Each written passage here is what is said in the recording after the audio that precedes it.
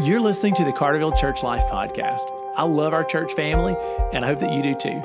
Our goal is that the episodes of this podcast would keep us connected and focused while we're scattered for our week on missions together. I hope that you're blessed by what you hear today. Hey church family, welcome back to the podcast. It's Brooke here, and I'm grateful that you've taken a moment to tune in to our Friday missions podcast. This Friday, we're going to be talking about our particular focus on missions, and that's specifically close to home. We know that God calls us to be about His mission, to join Him on mission, and that can look like anything. Really, it can look like going across the street or around the world. And so as we'll talk about, as we often talk about, overseas missions or North American missions, today we're going to talk about missions close to home. That could be, joining God in His missions, sharing the gospel, loving on family, friends, co-workers in your workspace, and neighbors. So we're going to take a moment to hone in on that word neighbor, and we're going to look at the Great Commandment, or the Great Commandments, if you're going to put them into a pair. So I'm going to read for you Luke chapter 10, verses 25 and 28. And this is an interaction that Jesus had with a lawyer. Following it comes the story of the Good Samaritan, which we're going to talk about a little bit, but I'm going to set up this story for you. So starting in Luke chapter 10, verse 25, it reads like this. And behold, a lawyer stood up to put him, that is Jesus, to the test, saying, Teacher, what shall I do to inherit eternal life? He said to him, What is written in the law? How do you read it? And he, that is the lawyer, answered, You shall love the Lord your God with all your heart, and with all your soul, and with all your strength, and with all your mind. And you shall love your neighbor as yourself. And he, that is Jesus, said to him, You have chosen correctly. Do this, and you will live. So the things that Jesus tells, or really kind of prompts the lawyer to respond to him, is commandments that came from the Old Testament. Two basic commandments that we here at Carterville believe very strongly as well. And that's loving God and loving people. So, and in particular in this, when we talk about the loving people side, we're talking about loving our neighbor, using that language, neighbor. So, the young lawyer, attempts to justify himself, and he says, well, who's my neighbor? And I think of it this way. I think it's sometimes easy for us to say that we love God and to pray to Him and to love Him. Sometimes it's a little bit harder for us to say that we love people, especially those people that may get under our skin, may get on our nerves. Sometimes it's harder for us to love people because people are pretty broken. Well, Jesus then goes into the parable of the Good Samaritan. And kind of the ending response or summary that Jesus gives and prompts inside His listeners is that our neighbor is essentially everyone who is in need of mercy.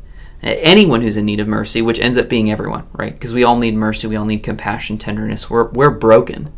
Just as the man who was beaten on the side of the road in the parable was physically broken, we find ourselves relationally, spiritually, emotionally broken people. We're broken by sin. And so, who ends up being our neighbor? Really, everyone, even our enemies. And I see that as that idea of neighboring, being a good neighbor, being a loving and kind neighbor, is this that Jesus gives us. This type of neighboring is really huge. Like it requires a heart change. It requires a lot of us. And so I think in order for us to do that well, we may need to start with baby steps, beginning steps of what it looks like to be a good neighbor. And so something that I want to encourage you in, something that I'm convicted to do in regards to being a good neighbor is, yes, I do want to love my enemies. I do want to have mercy for everyone, even those that get under my skin. But the place I want to start retraining that in my mind, and I want to encourage you to do that, is to love your actual physical neighbor. So take a moment right now, pause, and think about your neighbors. Think about the 8 closest families or 8 closest people that live to your house.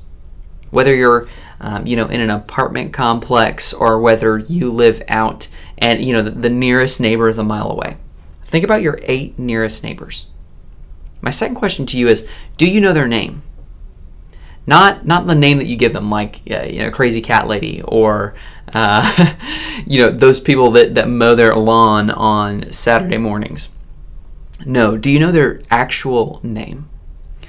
There's something really special and important about knowing someone's actual name. And you may have had the chance to experience that. When you look up and someone that you may not know very well or you may not know their name actually knows your name. And they say, hey, how are you doing? Hey, Brick. For me, that's been something that has really caused me to pause. Like whenever someone calls me by my name, there's just something inside me that recognizes that they've placed more importance in who I am than if they said, hey man, hey dude, how are you doing? Names are important. So, as we learn to be obedient in joining God in His mission, right, in being missional where we're at, I want to encourage you to do something a little bit out of your comfort zone. For those of you, who have thought of those 8 closest neighbors, if there's any of them that you do not know their actual name, I want to encourage you to go this weekend, and learn their name. Go meet them, knock on their door. It may not be a perfect conversation. It may be awkward. I don't know. But having the chance to go and ask someone, hey, I'm your neighbor. What's your name? Shows that you care for them. That you want to be more than just someone that shares a border or someone that shares a fence. You care about them. And that's a good place to start. God calls us again to even love our enemies. And we see through this parable that our neighbor is really everyone. Everyone, because everyone needs mercy. And we need to give mercy as Jesus has given us mercy.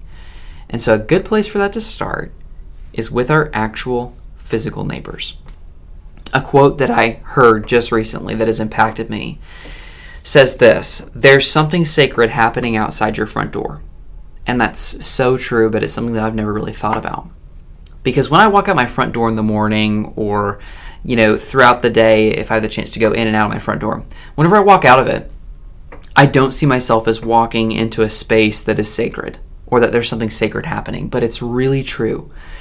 It's something sacred is happening outside of your front door because God is there.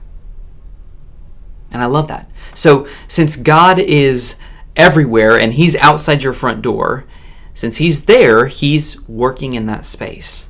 And if He's working in that space, something sacred is happening. And because you're His child, He's called you to join in it. So be a part of that sacred work that's happening outside your front door. And really, if it's happening outside your front door, if God's doing that stuff, man, probably the closest place for you to join in that work, physically, the closest place for you to join in that work is your neighbors.